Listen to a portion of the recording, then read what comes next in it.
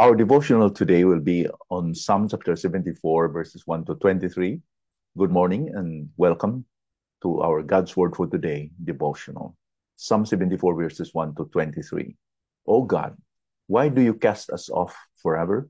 Why does your anger smoke against the sheep of your pasture? Remember your congregation, which you have purchased of old, which you have redeemed to be the tribe of your heritage. Remember Mount Zion, where you have dwelt. Direct your steps to the perpetual ruins. The enemy has destroyed everything in the sanctuary. Your foes have roared in the midst of your meeting place. They set up their own sign for signs. They were like those who swing axes in a forest of trees, and all its carved wood they broke down with hatchets and hammers. They set your sanctuary on fire. They profaned the dwelling place of your name, bringing it down to the ground. They said to themselves, we will utterly subdue them. They burned all the meeting places of God in the land. We do not see our signs. There is no longer any prophet, and there is none among us who knows how long. How long, O God, is the foe to scoff? Is the enemy to revile your name forever? Why do you hold back your hand, your right hand? Take it from fold or your garment and destroy them. Yet God, my King, is from of old, working salvation in the midst of the earth. You divided the sea by your might. You broke the heads of the sea monsters on the waters. You crushed the heads of Leviathan. You give him as food to the creatures of the wilderness. You split open springs and brooks. You dried up ever-flowing streams. Yours is the day, yours also the night. You have established the heavenly lights and the sun. You have fixed all the boundaries of the earth. You have made summer and winter. Remember this, O Lord, how the enemy scoffs and foolish people reviles your name. Do not deliver the soul of your dove to the wild beast. Do not forget the life of your poor forever. Have regard for the covenant, for the dark places of the land are full of the habitations of violence. Let not the downtrodden turn back in shame. Let the poor and needy praise your name. Arise, O God, defend your cause. Remember how the foolish scoff at you all the day. Do not forget the clamor of your foes, the uproar of those who rise against you, which goes up continually. May God bless us upon the reading of His word this morning. And in this maskil, or the word maskil means enlightenment, meaning it's a teaching psalm. It is a psalm that will teach. Asaph is recollecting the ruining or the destruction of Jerusalem here and the damage of the sanctuary or the temple. God's people were captured and exiled into foreign lands. And this story we can see in 2 Kings chapter 25, verse 8 to 12. And now with the center of the religious life is gone, is totally gone. The people felt that they were cut off from God. And worse than that, they were in captivity, and the bitter years in that captivity lead them to doubt God's faithfulness. That's why the psalmist Asaph expressed this in this psalm. Oh God, why do you cast us off forever? So we ask, has God forgotten his covenant with Israel? Definitely not. God won't forget and won't abandon his covenant. The people invited him to go and inspect the ruins of the city and the temple. Perhaps it will rouse him to remember his covenant and bring him back to their homeland. So there is this statement from Asaph in verse 1 to 3. Oh God, why do you cast us off forever? Why does your anger smoke against the sheep of your pasture? Remember your congregation. Does God forget? Of course, he doesn't forget. It's just that they expressed that they will trust that God will remember them and the covenant that he made with his people, that they were purchased by God in the past, that they belong to God. And they were redeemed to be the tribe of God's heritage. Mount Zion, where he promised to dwell. So there is this expression of Asaph here towards God, and Lord, may you remember your covenant towards us. We are your people. You redeem us. We belong to you. In verse 3, he said, direct your steps to the perpetual ruins. The enemy has destroyed everything in the sanctuary.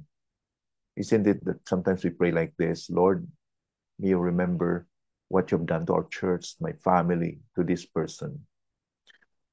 Asaph describes the enemy's onslaught.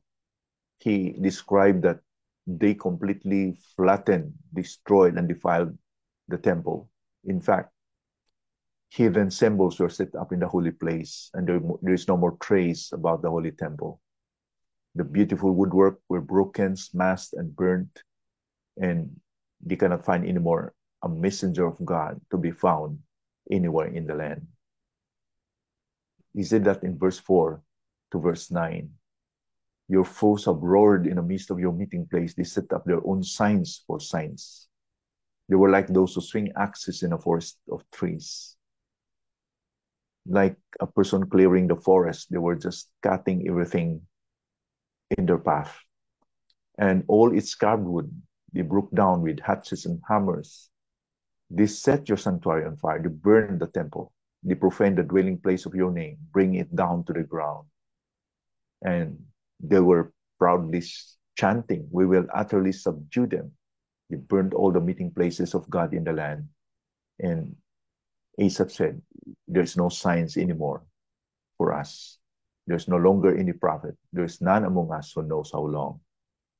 And in such a horrible sight, Asaph invoked God to break his inaction in order to act and save them. In verse 10 to 11, how long, O God, is the foe to scoff? Is the enemy to revile your name forever? Why do you hold back your hand, your right hand? Take it from the fold of your garment and destroy them. He was just urging God to act because he was so jealous that God should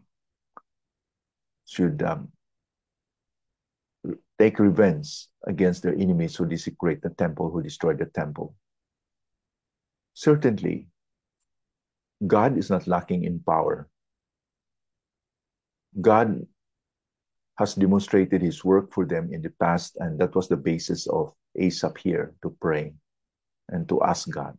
He is the creator and has the power to direct the world of nature in such a way as to save Israel. In verse 12 to 17, this is what Asaph believed. Yet God from my king is from of old. Looking back of what God did in the past, he continued to say here in verse 12, working salvation in the midst of the earth. You divided the sea by your might. You broke the heads of the sea monsters on the waters. You know, the first statement in verse 13, this has allusion to what God did when he split the waters of the Red Sea. You crushed the heads of Leviathan. You give him as food for the creatures of the wilderness. It means that no matter how big and huge a creature is, God is greater still to control, like the Leviathan, the monster of the waters. These big animals, God can control. You split open springs and brooks. You dried up ever-flowing streams. God is the one who controls nature. Yours is the day. Yours also is the night. You have established the heavenly lights and the sun. You have fixed all the boundaries of the earth. You have made summer and winter. So Asaph was just recollecting and remembering the creative acts of God in creating the world out of nothing. And that because he's the creator, he controls also of everything in this world. So basing on what he believed on God, that God is the creator and the sovereign God, what did he expect for God to do? Will he not therefore break the silence and dishonor those who dishonor him? Will he not save his weak people? As he prayed here, don't let them be as free, as helpless as dove before wild beasts, according to what he said in verse 18. So in verse 18 to verse 20, this is what we read. Remember this, O Lord, how the enemy scoffs and a foolish people reviles your name. Do not deliver the soul of your dove to the wild beast. So Asaph was was saying a metaphor here, a picture that they were just helpless dove, and the enemies were wild beasts. They were helpless. And he was asking, Lord, do not deliver us to them. Do not forget the life of your poor forever. And isn't it that God or the Lord Jesus Christ said that blessed are those who are poor in spirit?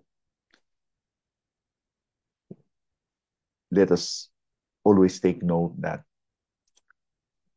God is always our strength, and we are poor. We are desperate, like a helpless dove, just like Asaph, referring to his weakness and to their weakness before the enemies.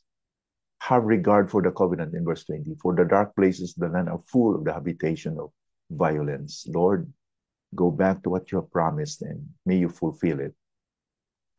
And as a note, it's not Israel ultimately that the enemy has reviled. When they desecrated the temple, destroyed the temple, and exiled the people, it was not the nation that they had hurt. It was God himself. It was an assault to God himself. Against the oppressors, Asaph believed that he can defend his cause and rescue his people. In verse 22 and 23, as he ended this psalm, arise, O God, defend your cause. Remember how the foolish scoff at you all the day. Do not forget the clamor of your foes, the uproar of those who rise against you, which goes up continually. At the end of the day, Asaph questioning God at the beginning, why do you cast us off forever? But he said here, arise, O God, defend your cause. God will rise up and will wipe away his enemies. God does not need our help to defend him, does he? Does he need you and me to defend him? We can trust that God is able. You see, understanding that God is always in control, we can rest in God. So I hope that as we look this psalm today, as we see the heart and the expressions and of concern of Asaph, reflecting this to our time, I hope that this is relevant to us today, in a sense that the same God that Asaph aired all his complaints and his prayers and expressed his trust is the same God that you are worshiping today. I hope that we will believe that God is always in control. I know it's not easy because we are sometimes overwhelmed with our feelings and emotions, but that does not change the fact that God is always in control. He is a covenant-keeping God. When he said, I will never leave you nor forsake you, we have to believe that it's true. Not because we feel it at that moment or our moment today, but because that's what he said, and we can trust him. Let us pray. Father, we thank you that today we are again confronted with the realities, Lord, that you allow this exile of the nation of Israel. You allow that the temple was destroyed. Yet it does not mean that you abandon the people, your people, completely. It was a result of the rebellion against you, Lord, and your love will not pamper because of their sin, but you will discipline them. But someday you will fulfill your covenant to your people. And to us also, Lord, help us to understand that you are our God who keeps us, and you'll never leave us nor forsake us. There will be times like what Asaph has observed, that it seems that everything is messy around us. But the fact remains that you are always faithful to us. So I pray that this will encourage our hearts throughout the day and will strengthen us, Lord, despite of the many challenges that we face today. In Jesus' name we pray. Amen.